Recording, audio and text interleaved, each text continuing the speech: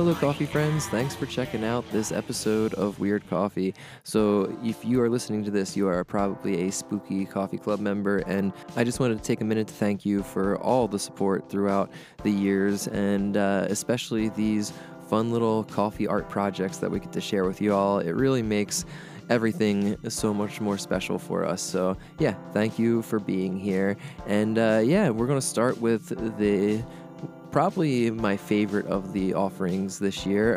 This is Todd, by the way. I do all of the artwork and am still pretty involved in the coffee program with Vic and Tara and the rest of the crew. So I'm going to start this episode off talking a little bit about this shipment of coffee that you are about to check out. This one's from our good friends, the True Coffee Magicians at La Palma EL Tucán, and it's part of their Hero Series, which is one of the highest rated coffees that they have, and it's just something extra special that we love and feel particularly lucky to be able to take part in and roast. So this is what we wanted to start the Spooky Club off with, and this is a particularly special one. It's the first year that we've bought this kind of rare varietal, the Takisik varietal, and it's a natural process that has undergone anaerobic processing for 116 hours, and then it was dried on raised beds for roughly 37 days and had a mechanical drying time of 19 hours. So that is the rough breakdown of the process, and we're just getting some wild fruit notes, just so much smooth tropical, really big kind of grilled pineapple and just beautiful floral notes to back it up, which is not something that you always get out of these natural processes, but seems to be inherent in this rare Takisik varietal. So that's a little bit of the background for this coffee. And as far as brewing recommendations, we really haven't made a bad cup of this yet, but our go-to has been our standard Kalita Wave brew recipe with 20 grams of coffee to 300 grams of water, and we're doing that with a 80-second bloom time, so a bit longer of a bloom time, and then we are doing it with 2 pours over about 2 minutes. So it's a pretty quick brew, and like I always like to say, anything within those parameters or close to it is going to taste great. And I mean, just brew it however you think is going to be fun for you, because it's just one of those coffees that I don't think you can really mess up. So no matter what you do, you're going to love this one. This first shipment also has our Devil's Road blend, and that has been a real crowd favorite for a while now. So this is a great chance for y'all to check it out as a little bit of a bonus coffee, and thank you for being a part of this club. So that's what we got for you on the coffee end of things today. Stick around to hear the urban legend behind the artwork on the bag, which is all about the Selbyville swamp monster. Aaron and I discuss the legend and the hoax and all of the fun that it brings. So stick around to check that out. Drink coffee and stay spooky. I'll talk to you soon, friends. Quick content warning: this show is created for adult audiences and covers some adult content, so be mindful before listening. Thank you for everything, and enjoy the show.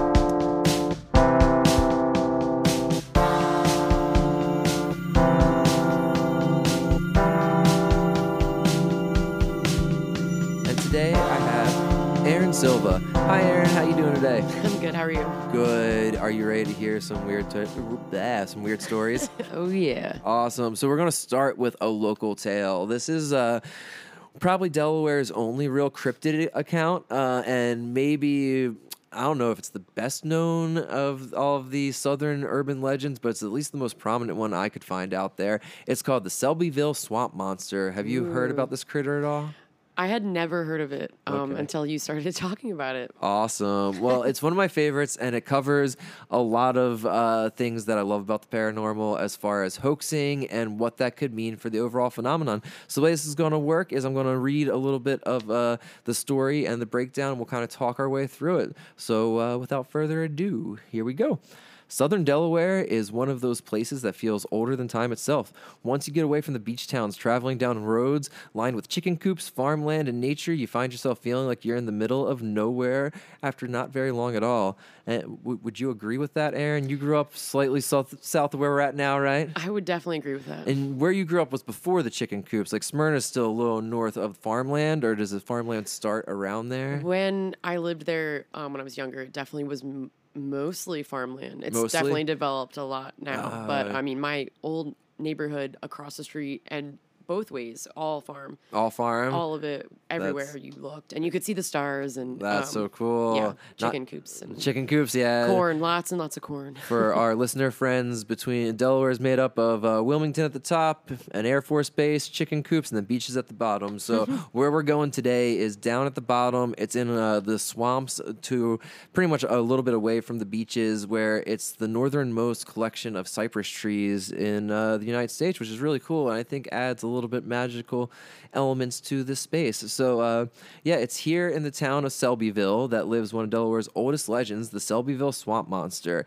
Now, the stories of the swamp monster go back to the early 1900s, late 1800s, and have been passed down mainly orally this whole time. There's not many written accounts before the main one we're going to talk about here. The little bit I could find online pretty much describes screams in the woods, lots of Harry-styled shadows chasing people, and your general kind of what sounds like a Bigfootish type character running around in the swamps, but maybe Skunk Ape style. Are you familiar with Skunk Ape at all? Okay, yeah. He's one of my favorite big feats down in Florida. He really does goods. So I'm kind of getting those vibes. And again, this is the northernmost batch of cypress trees, and it's I've only been there to Trap Pond, which is next to I've where been wanting to go camping there. Oh, it's beautiful and like has some of the best hiking. And the cypress trees, the way they rise from the swamp, maybe it's because by the time I went there, I'd already been really into Swamp Thing and have kind of that like really creepy version. But I don't know, there's something really creepy about that whole area in general and the way those trees just kind of poke out of everything. So as the stories of the swamp monster grew over time, it inspired a Selbyville resident, Fred Stevens, to bring these tales to life. In 1964, Stevens, with the idea of boosting newspaper sales, he was working with the newspaper. I can't really tell if he was like a journalist because he was young, so I don't think he was like working for the newspaper. Sounded like his friend was the journalist. So it sounds like he was trying to help his friend out and boost some sales. So he would dress up in his aunt's raccoon furs and made a mask, and he would hide in the swamp and scare pretty much teens that would be out there trying to cause mischief, it sounded like. And it sounds like he did this for a good chunk of time until he got a little too scared himself of drunken monster hunters, which was Being a very shot by a drunk guy in a truck. And I mean, I could definitely see that in the middle of southern Delaware. Once you get down there, and that's all that there was when I even in Smyrna. It was just. What else do you do at night? Trucks. Did you have like a legend like this, like in around where you grew up? That we didn't have a swamp monster. We had there was like a couple of those like the Devil's Road where if you like put your car in neutral, it would roll backwards. Oh, those are some of my favorites. Yeah, did you ever do it? I did not do it, but I don't think I had a car when I first heard about it. And by the time I had a car, I was like, I'm out of here. Who needs this? No, those are really cool, and I know it's like they're everywhere you go. There's at least one of those. Yeah, they're up there with like the Hitchhiking Ghost or the Crybaby Bridges and things like that. That are it was called Crybaby Bridge. Really? I guess there's always a Crybaby Bridge. Okay, like, those it's literally what we called it. Did it have a story that you're familiar with? I mean, the only story I ever heard was if you go out there after midnight and you turn your car and you turn it to neutral, you'll hear a baby crying. Your car will start to roll the opposite way than it should. If you're like downhill, it'll like roll the other way.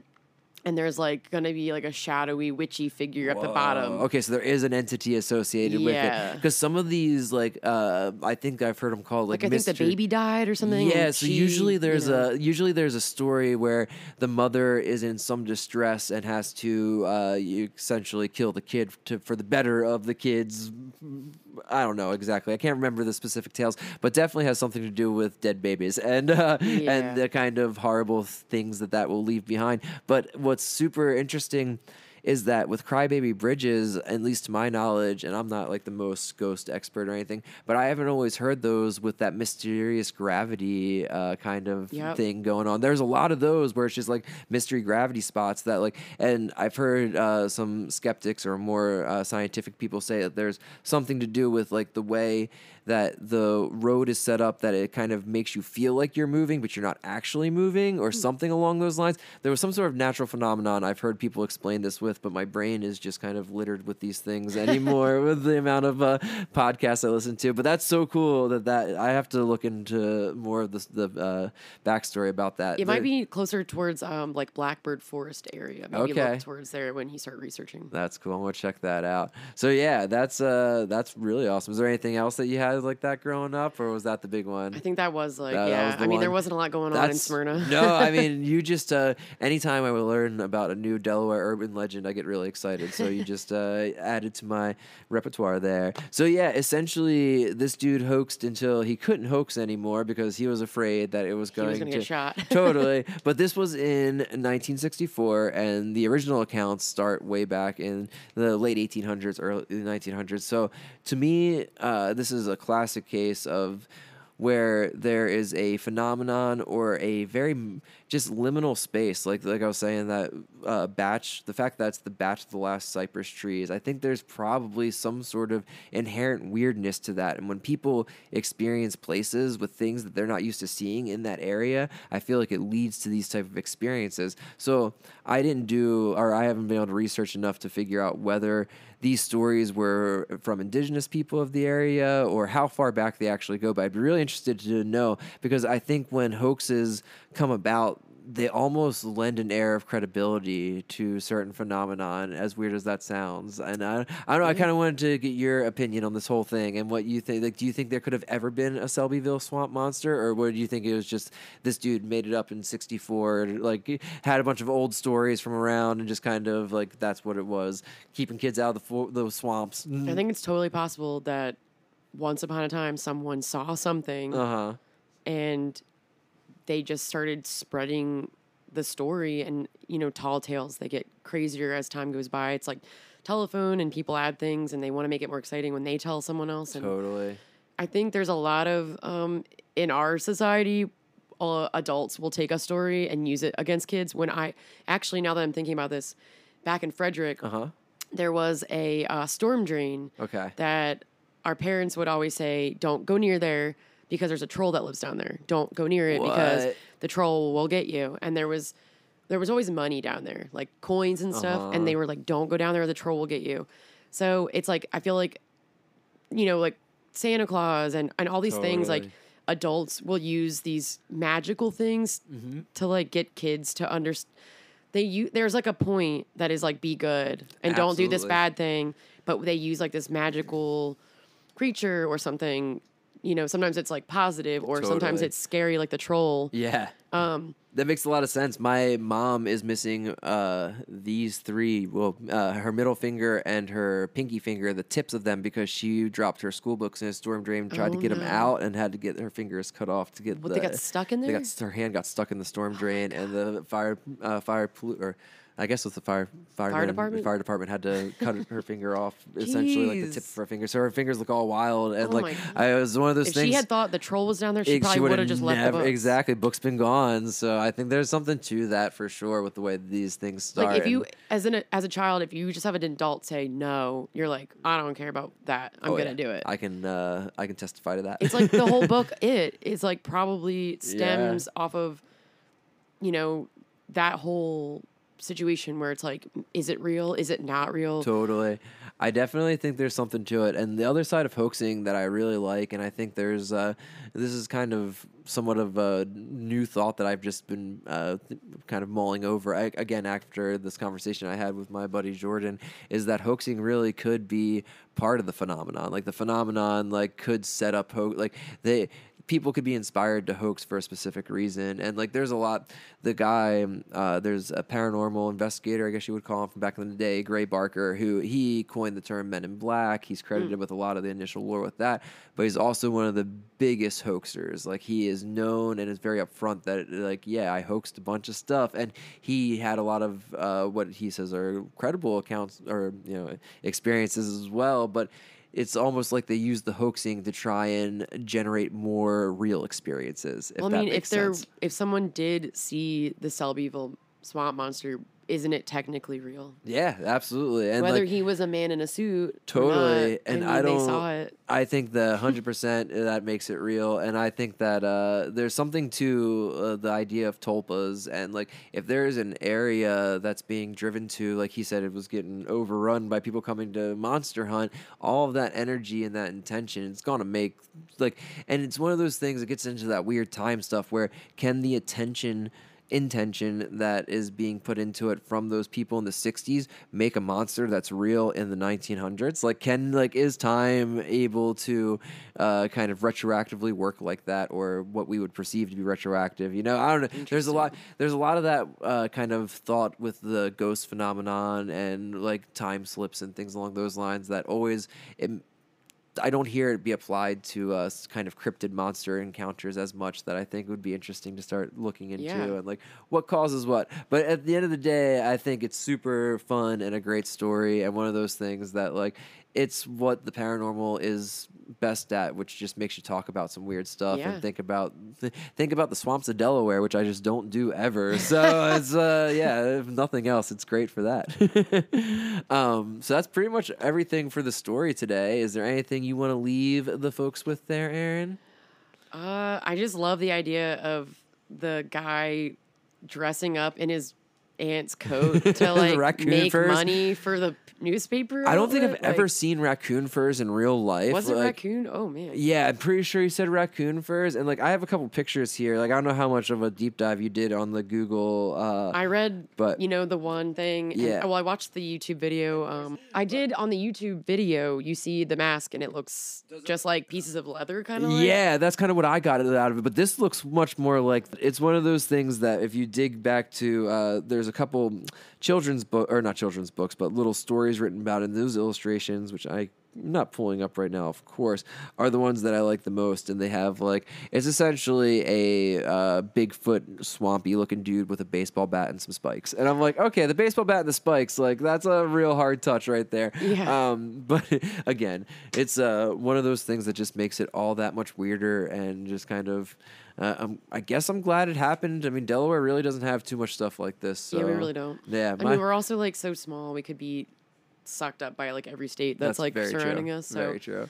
But yeah. I'm glad we have one thing called our own. Totally. So that's pretty much everything for this episode. We're going to be doing this for all 3 weeks and going over the urban legend associated with each coffee. And if you have any questions, comments, you want to tell us about your urban legends, go ahead and send us or comment below, send us emails. I don't know how you get in touch with us at this point. We'll figure it out. Anyway, enjoy your day. Talk to you later. Bye.